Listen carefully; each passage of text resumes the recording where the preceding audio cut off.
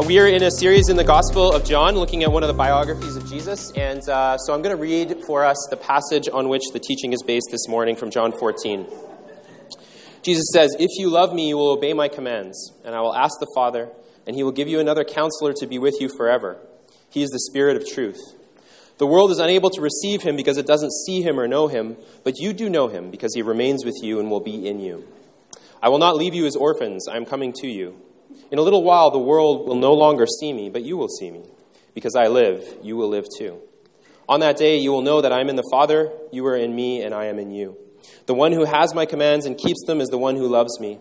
And the one who loves me will be loved by my Father. I also will love him and will reveal myself to him."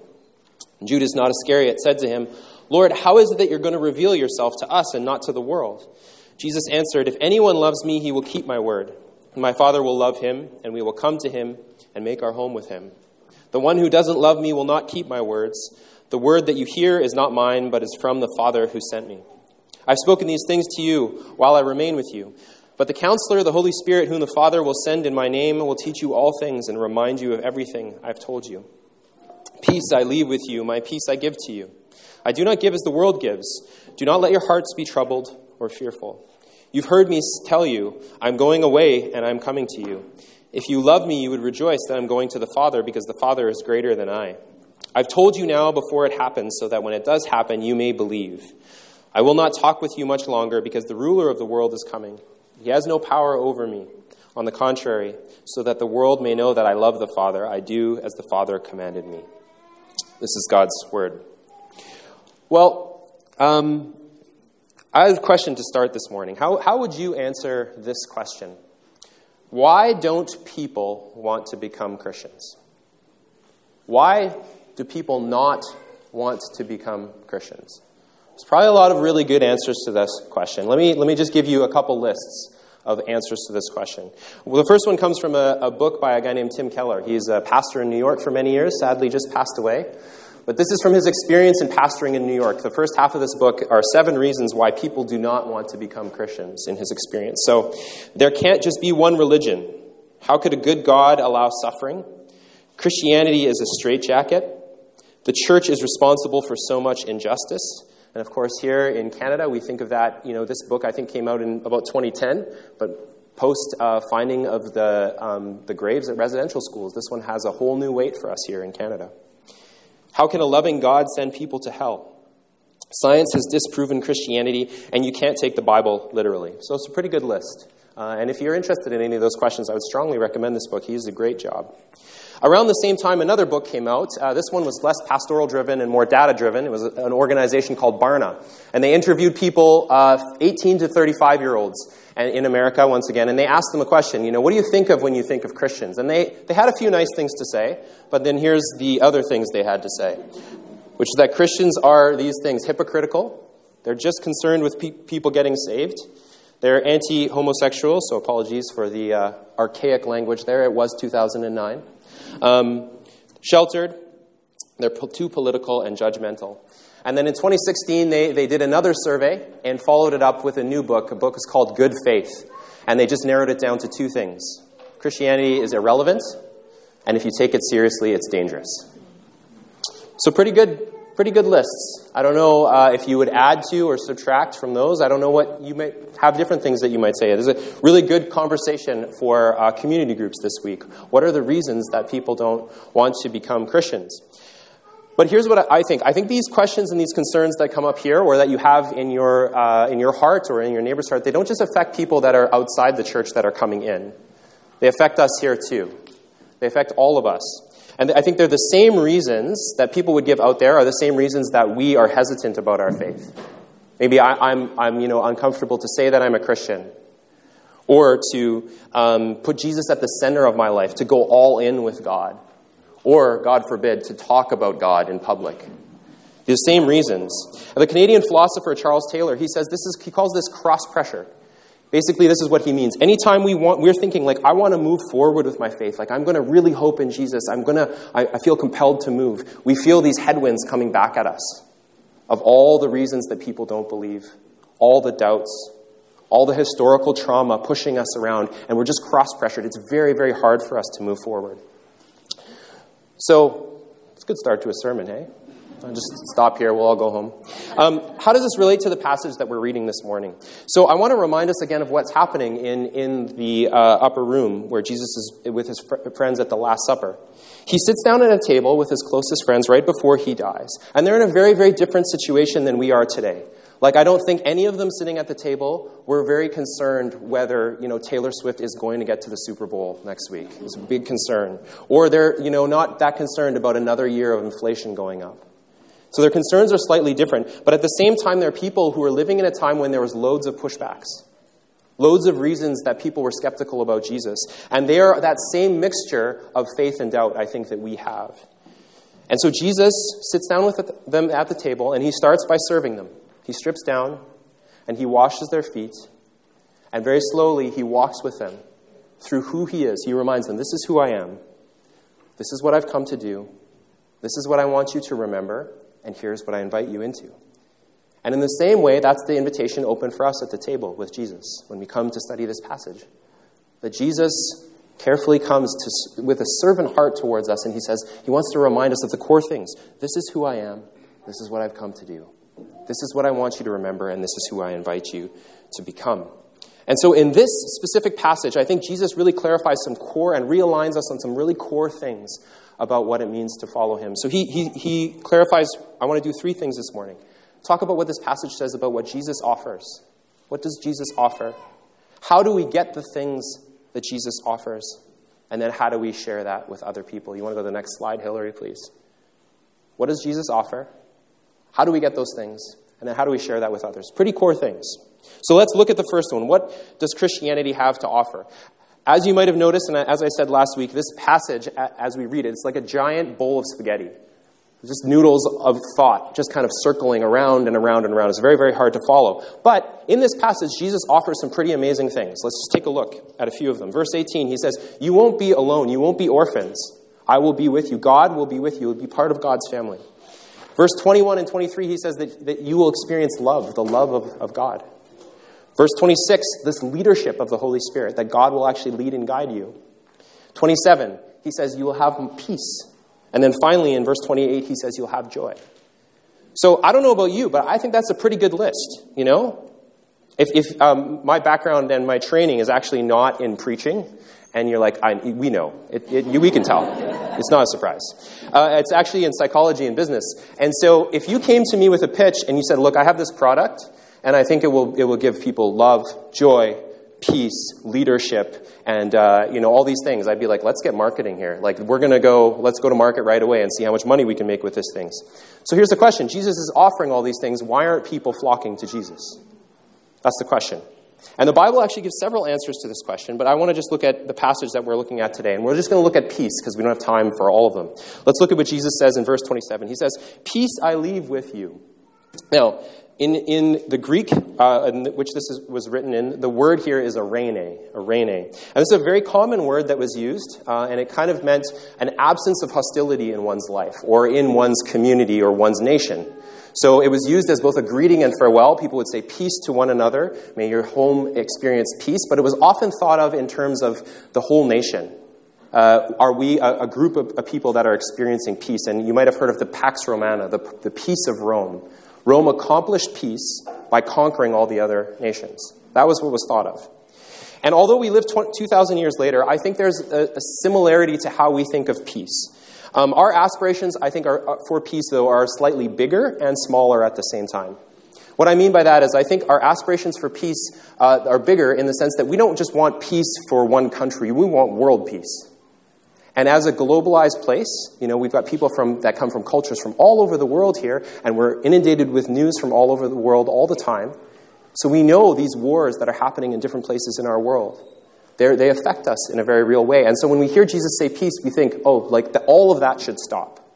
But we also individualize it. We make it much smaller. We think of peace on a very personal level. I want to experience peace in my life. And so that, I think, means something like a level of stability for me and the people that I care most about. That things become less chaotic and slightly more controllable. So I might say it's almost like peace of mind. That's what I'd like, that things are going to be okay, that I know I'm going to be able to save enough to send my kids to university, that I'll be able to retire. It's like something like that exhale that comes with stability in our lives. Peace also, I think, for us means something like an absence of the barriers to who I want to become. So I want to become someone in this world, and peace would be nothing stopping me. I would experience peace in my life, that I could do the things and be the person that I want. And then finally, I think it means something like just zen out. Peace just means like chill, that I'm just slightly more relaxed than normal. That pace of life has slowed down.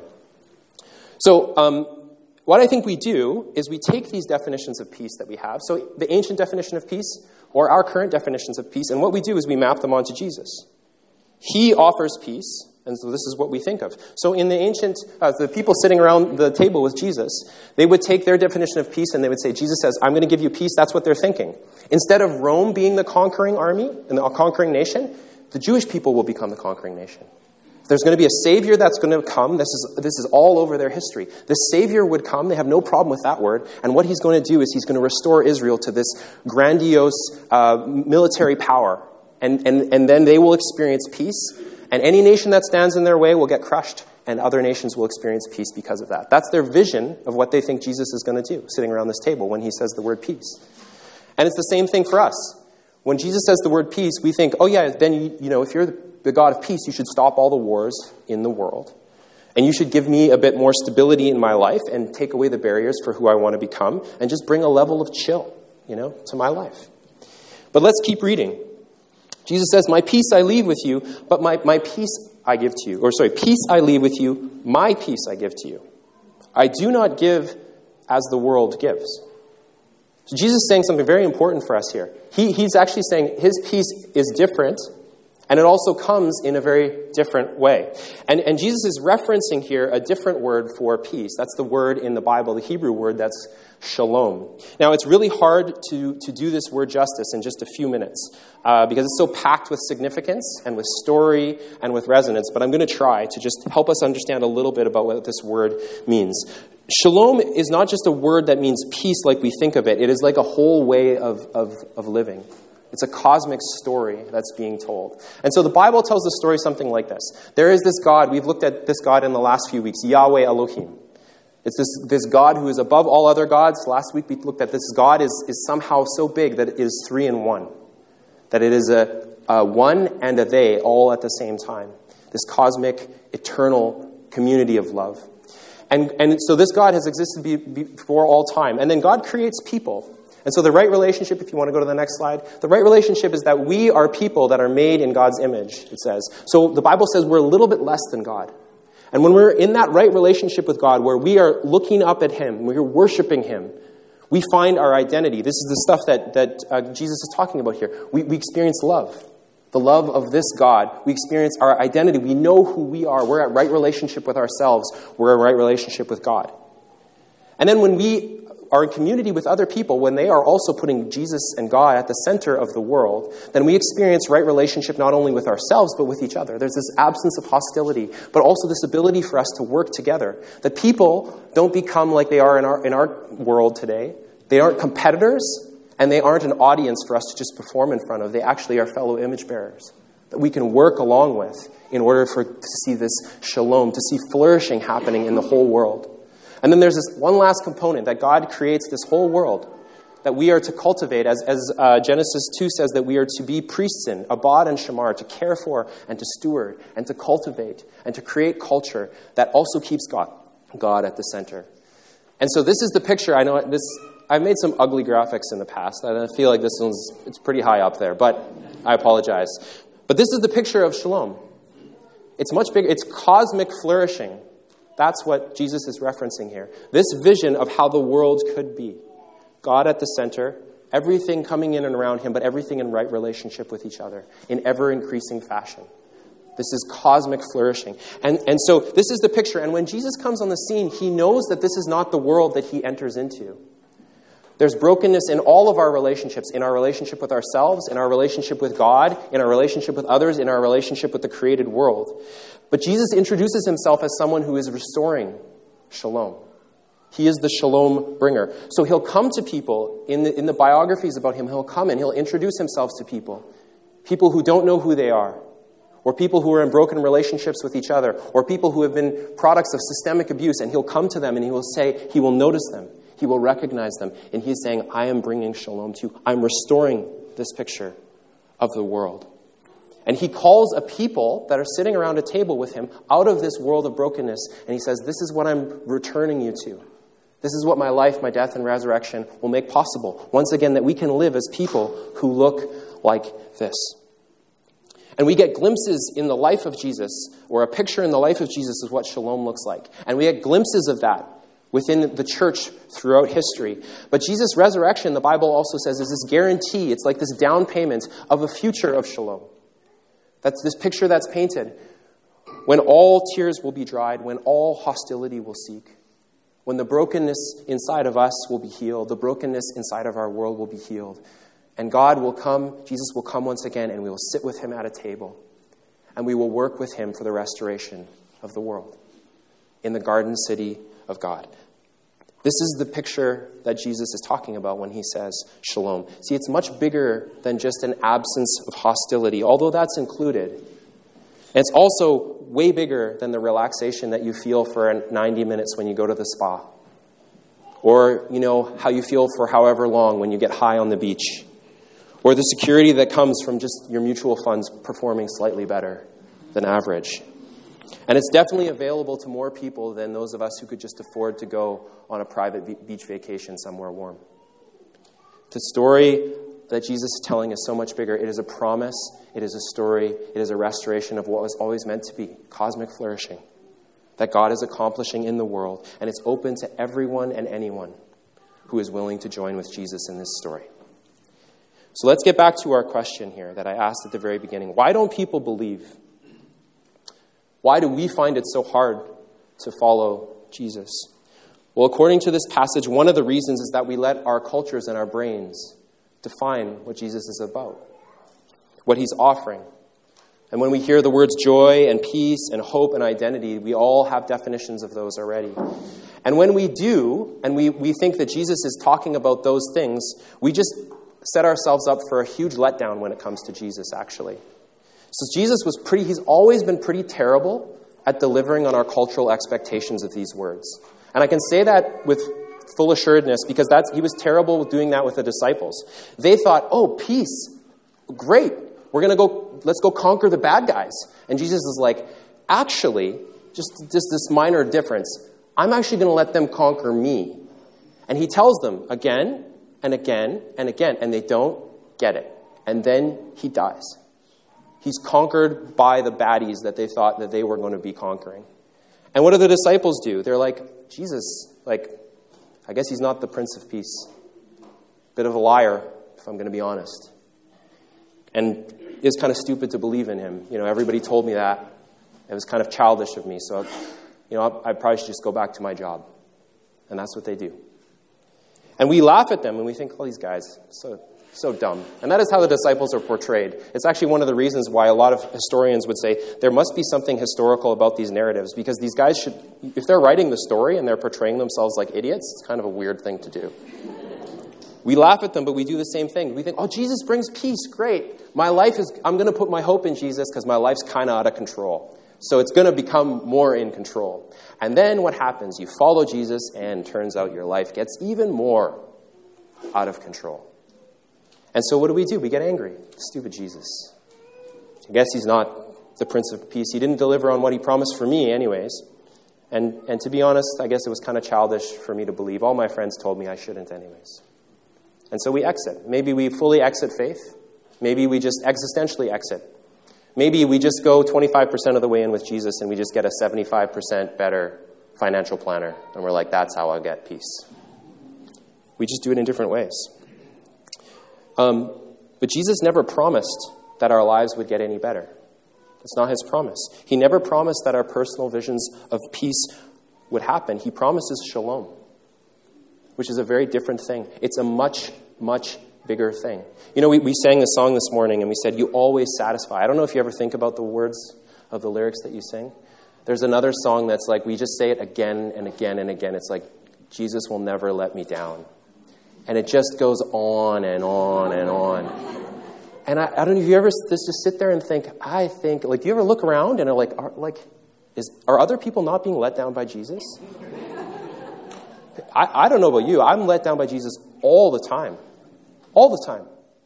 I am unsatisfied by Jesus regularly. Because you know why? My dreams are just too small. They're way too small. Here's a good question. I ask myself this question fairly regularly. You can ask it to yourself when you're let down by Jesus. Is this dream that I'm dreaming, this hope that I have, this definition of peace or love or whatever, is it big enough that the God of the universe would have to come here, would have to serve, would have to die, and would have to rise in order for this dream to come true? Is this dream that I have, does it need that kind of God? And here's what I find just personally when I ask myself that question. Often the answer is no. I'm just being very, very personal. You know, Jesus didn't have to die and rise so that my life, got a little more secure. Jesus didn't have to die and come again so that my life went a little bit easier. That the grade or the grade of my life went from an 8-degree grade to a 2-degree grade. That's a biking reference if you guys don't understand, so it's okay. Jesus didn't come and he didn't have to die and rise for those things to happen. He came and he died and he rose again so that I might be able to die and rise again too. That I would become a new human being, that I would receive new life. That my dreams also would follow that pattern of Jesus. That the small dreams that I had would die and rise. That I would learn to let my middle-class Canadian dreams die. That I might gain the big dreams of God's kingdom. That is the offer for every single one of us today. Why don't people follow Jesus? Why do we struggle to follow Jesus wholeheartedly? It's because our dreams are too small. Our vision is too small of what God actually wants to do in our lives. And the invitation of Jesus is to come to him and let him redefine those things for you. Not to make them smaller, but to make them God-size. To make them bigger. Peace is not just for you. Love is not just for you. Identity is not just for you. It's for the whole cosmos that God has come to restore. Well, you might say to me, well, okay, that sounds a little better. I'm kind of interested. This idea of shalom. How do I get this? How do I get this offer from Jesus? How can I get a piece of the peace? Now, the general answer that Christians will give you is that you have to believe. And I do want to point out that is what Jesus says as well. It's important. He says, believe in God, believe also in me. He says that earlier. But I want to point out that Jesus seems, in the passage that we read, to emphasize something a lot more than just believing. So let's take a look at what he says. He says, if you love me, you will obey my commands. The one who has my commands and keeps them is the one who loves me. If anyone loves me, he will keep my word. The one who doesn't love me will not keep my words. Jesus is pretty clearly, or maybe not so clearly, but effectively communicating again and again what he wants. Not just belief, but that love is obedience to him. To obey. This is the importance. And if you read this whole passage, like the whole Upper Room Discourse, you'll see that this, in the spaghetti bowl of what Jesus is talking about, this is a noodle that just keeps coming up again and again and again and again. Earlier, he says this, if you know these things, that's good, but you're blessed if you do them. Next week, Mitch will be preaching on John 15. You'll see Jesus say it again. You are my friends if you do what I command you. Again and again, he just says the same things. It's one of the most clear things Jesus says when he sits down at the table with his friends. Do you want peace? Do you want this cosmic vision of shalom to be part of your life? Do you want love? And I'm talking about love that's bigger than lust or like. I'm talking about this eternal community of love that you're invited to enter into. Do you want joy? Not just circumstantial joy that you get when you're like, oh, something good happened. I got a promotion. I got a good Christmas gift. The Bible, when it talks about joy, it's talking about a river that's in the center of our being, that like waters us. It's not just the way that we are as people. Like we don't all have to become like Mitch, just like woo all the time. That's not going to happen. But this joy that wells up inside of us, that we become those people that it waters our lives and it waters the lives of people around us. We can become this kind of community, the Bible says. Do you want that kind of joy? Then Jesus says, obey what I teach. Do what I say. Don't just believe, put those beliefs into action. That's the tie between those two things. Understand what Jesus teaches, Believe it, but then he says, do it. Because God does not just want your brain. He wants fully embodied humans living in this way that looks like Jesus. That's what he wants. Now, I understand that might be one of the most unpopular things I could possibly say in our city. It's just come up here and be like, all right, obey. Got it? Let's go.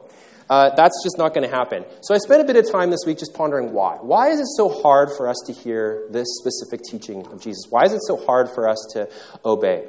And I want to be 100% clear. Like, this is me too. Okay, this isn't just you and like, guys, come on, obey, like I'm obviously doing. I struggle with this too. There's 5 people in our family.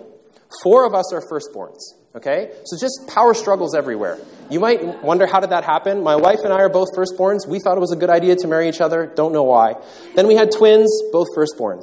So there's this lots, and then our youngest daughter, poor kid, just everyone telling her what to do all the time. And she's like, don't tell me what to do.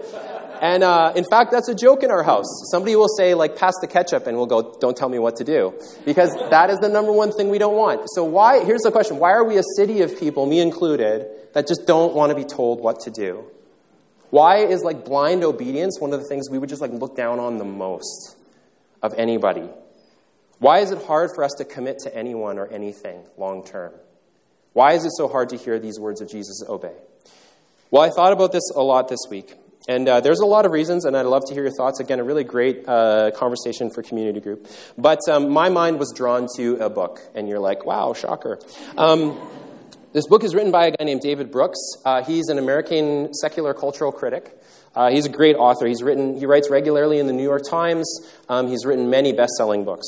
But the specific book that I want to talk about this morning is this book. It's called Bobos. It's my favorite title, Bobos in Paradise. Okay, let me tell you where this title comes from.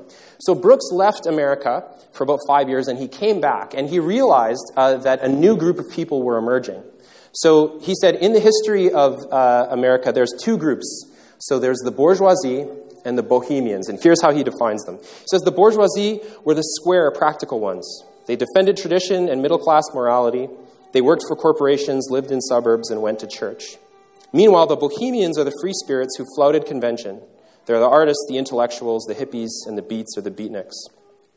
And what he noticed when he came back, so these 2 groups have been at war with each other in American history, and he noticed when he came back that they had actually merged into a new group. They weren't bourgeoisie and bohemians, they were bourgeoisie, bohemians, or Bobos. He put 2 and 2 together, right? So this is a fascinating and hilarious book. He calls it Comic Sociology. It's really good. But here's why it matters today. Brooks writes this: these Bobos define our age. They are the new establishment. Their hybrid culture is the atmosphere we all breathe. Their status codes now govern social life, and their moral codes give structure to our personal lives. So this group actually creates the atmosphere that we live in. And I think, I've read this book a couple times, probably 60 to 80% of it is very, very true in Vancouver. Like, we want this upper middle class bohemian life at the same time. Like, we want to live in this beautiful penthouse condo in Cole Harbour, but at the same time, we want to take our Delica, out for mountain hiking or something like that, full of Arc'teryx gear, and then we're going to go for a mindfulness retreat with the Dalai Lama afterwards. That is like, this meshing together is 100%, in my opinion, Vancouver life. So Brooks, he categorizes all of this, and then he has a section on spirituality, which is really important for us today. And he says, one of the key things that Bobos love in spirituality is what he calls spiritual freedom. So it's a long couple quotes, but they're so good. He says, Bobos may become active in churches or synagogues, but they're not interested in having some external authority, the Pope, the priest, or the rabbi, or John Howe, or Jesus, tell them how to lead their lives. Militant secularism is no longer on the rise. That was the big fear of the 90s, that everybody would become an atheist. That's not true unless you're on Reddit or X. Now, that's not true in Vancouver either, right? Most people aren't military atheists. Most people return to religion, but they are not content to just have one religion. They dabble in several simultaneously. Princeton sociologist Robert Worthnow reports on a 26-year-old who describes herself as a Methodist, Taoist, Native American, Quaker, Russian Orthodox, Buddhist Jew. We laugh. At least one of your neighbors has that tattoo. This is not to say that Bobo congregants are not rigorous. They adhere to dietary restrictions and the like with extraordinary rigor. Read vegan. But somehow that rigor is without submission. Whereas earlier believers felt that paradoxically freedom was achieved through total submission to God's will, to obedience, blind obedience of that sort is just not in the Bobo mental repertoire. Among Jews, for example, there's a growing movement of young modern Orthodox who know Hebrew, study the Torah, and observe kosher laws. They are rigorous observers, but they also pick and choose, discarding those ancient rules that don't accord with modern sensibilities, pushing back from biblical teachings whenever those teachings clash with pluralism, with any teaching that implies that Judaism is the one true faith and that other faiths are inferior or in error. And this is a key sentence for us. This is orthodoxy without obedience. Indeed, flexidoxy, this word that he coined. And to me, this is Vancouver Spirituality 101. Orthodoxy without obedience. So for Jesus to come and say, obey me, it's like the cardinal sin, right? We think, oh, sorry, did you think I'm in the wrong line. I'm not in that line. I'm not in the obedience line. I'm in the spiritual buffet line. That's where I am. I make the choices around here. Don't tell me what to do. But here's the question that Brooks asks. Can flexidoxy lead to spiritual fulfillment? Can this value that we have of spiritual freedom lead to the things that Jesus is saying? Not just a little bit of peace, but shalom, of cosmic, eternal love in the triune God, of a joy that wells up in us like a river. Can flexidoxy, can spiritual fulfillment lead to that? And here's what Brooks says. Bobos talk about tradition, roots, and community, but they're just paying lip service to these virtues. When push comes to shove, they always choose personal choice over other commitments. They move out of communities when a better job comes along. They abandon traditions and rules they find tiresome. They divorce when their marriages become unpleasant. They leave the company when they get bored. They fall away from church or synagogue when it becomes dull or unrewarding. And this is self-defeating. Because at the end of all this movement and freedom and self-exploration, they find they have nothing deep and lasting to hold on to. The thing we are in danger of losing with our broad, diverse lives is a sense of belonging, or we could say peace or love. A person who limits himself or herself to one community or one spouse is going to have deeper bonds to that community or that spouse than the person who experiments throughout life. A person who surrenders to a single faith is going to have a deeper commitment to that one faith than the person who zigzags through a state of curious agnosticism. The monk in the monastery does not lead an experimental life, but perhaps he is able to lead a profound one. And so we get in Bobo life a world of many options, but maybe not a life of do-or-die commitments. And maybe not a life that ever offers access to the profoundest truths, the deepest emotions, or the highest aspirations. Jesus' words, shalom, love, joy, identity.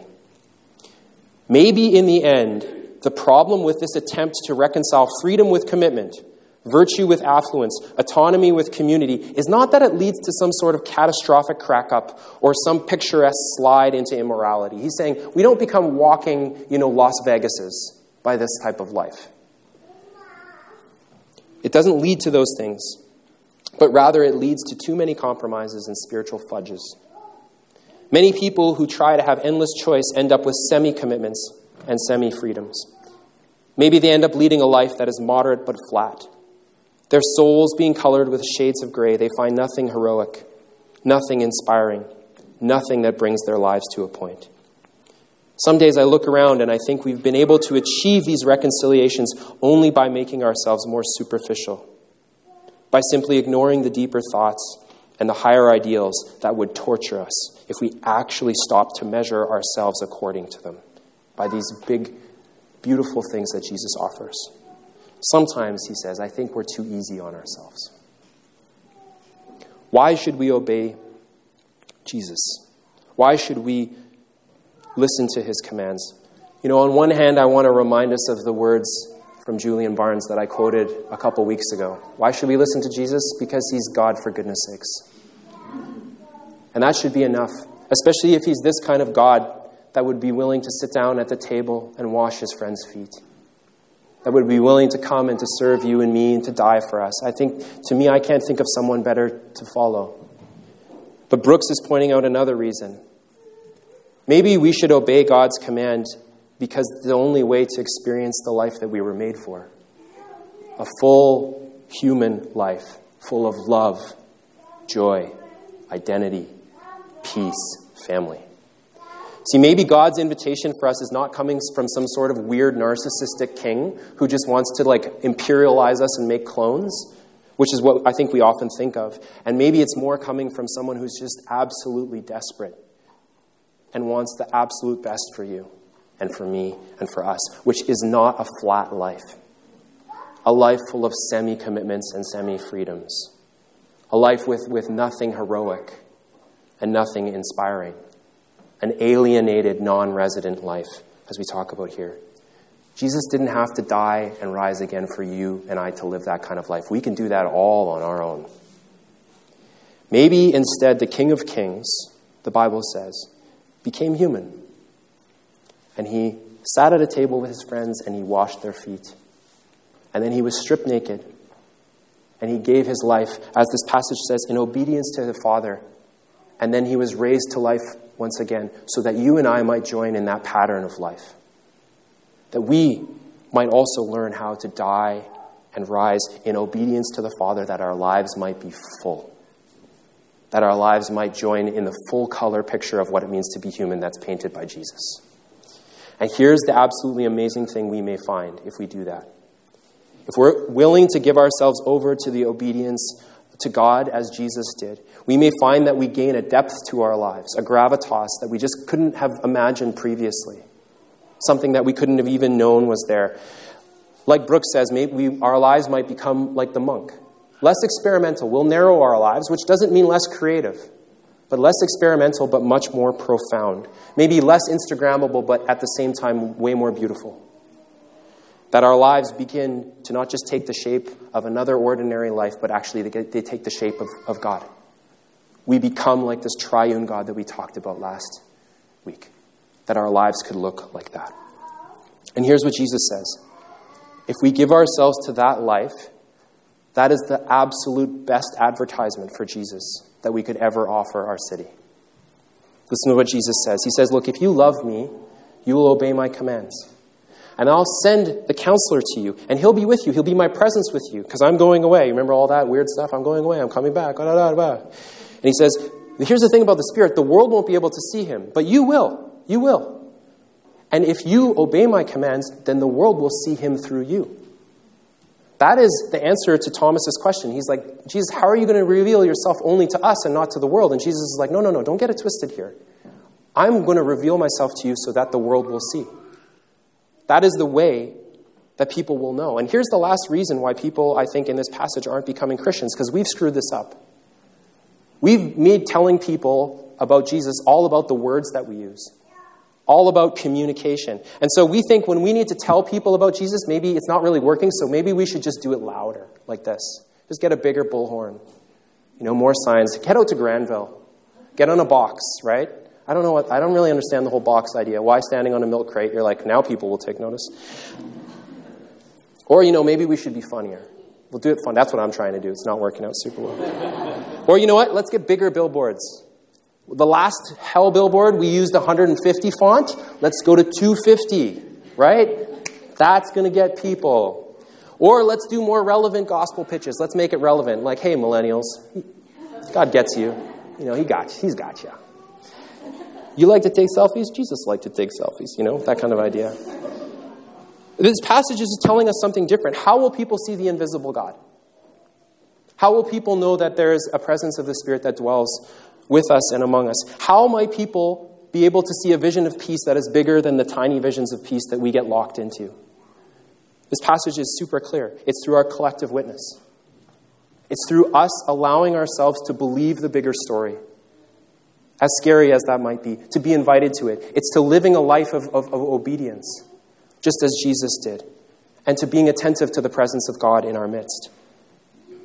To be people who sit around the table with Jesus at the center. That's the invitation.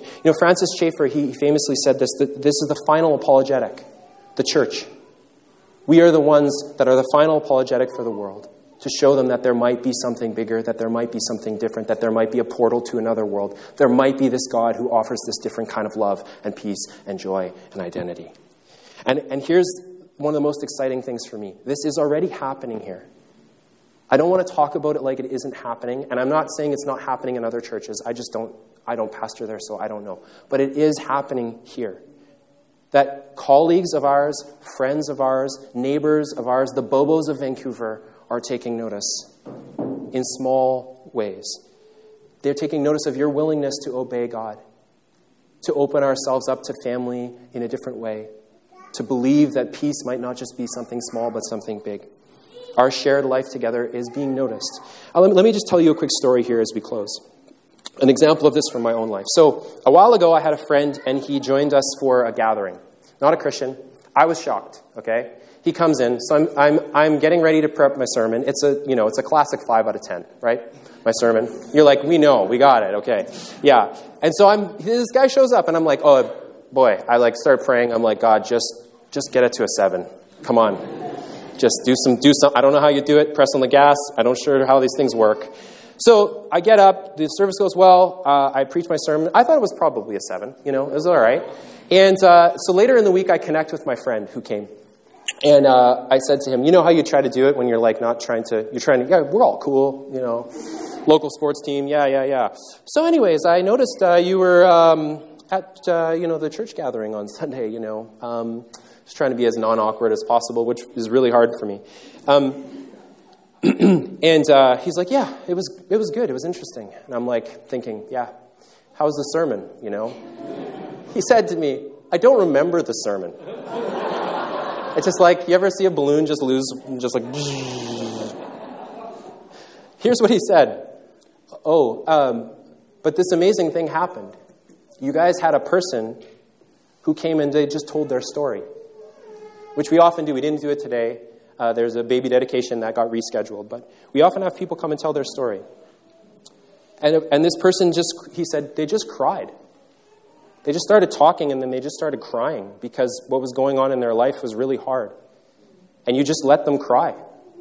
But there was almost a sense in the room that something was happening. And then the person beside them just prayed for them. And you guys put your hands out. It was this really weird thing that you all did. And it made me feel uncomfortable. At the same time, it felt like you were with that person. There was almost a presence in that room. And he said, if I ever come to a church, it will be that kind of a church. That's what I want, is just to believe, to be with people who are with me and maybe believe there's something a little bit more. God is doing that. God is doing that in our midst. And God's Spirit is at work in and through you. See, people, I think they fundamentally want to believe in something bigger.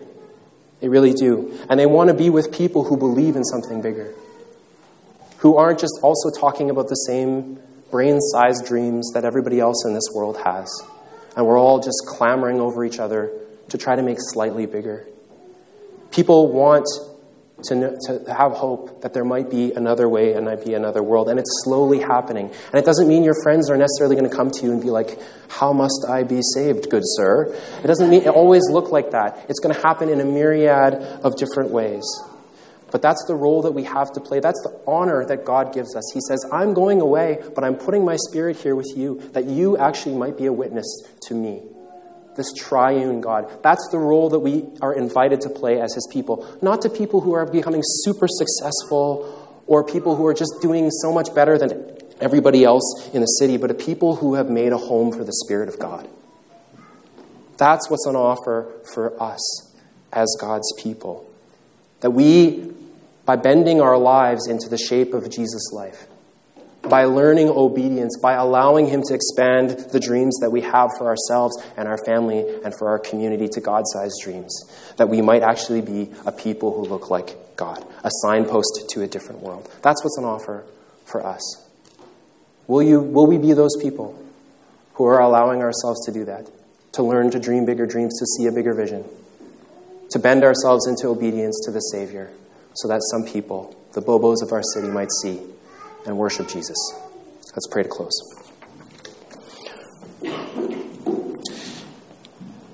Jesus, we thank you for these words, as hard as they can be to understand and even make sense of in the way that they're even written. There's always an invitation. So, Spirit, we welcome you to this time, and we just ask that you would invite us for each of us. As we now practice coming to the table together, may we be restored into your story. May we learn how to walk away, as painful as it might be, from those small dreams. May we learn to be satisfied in you, as we sang earlier. And so we give you this time, we pray these things, and we just pray in your amazing power and strength that you would make us into a people that look like you. We pray this together in Christ's name. Amen.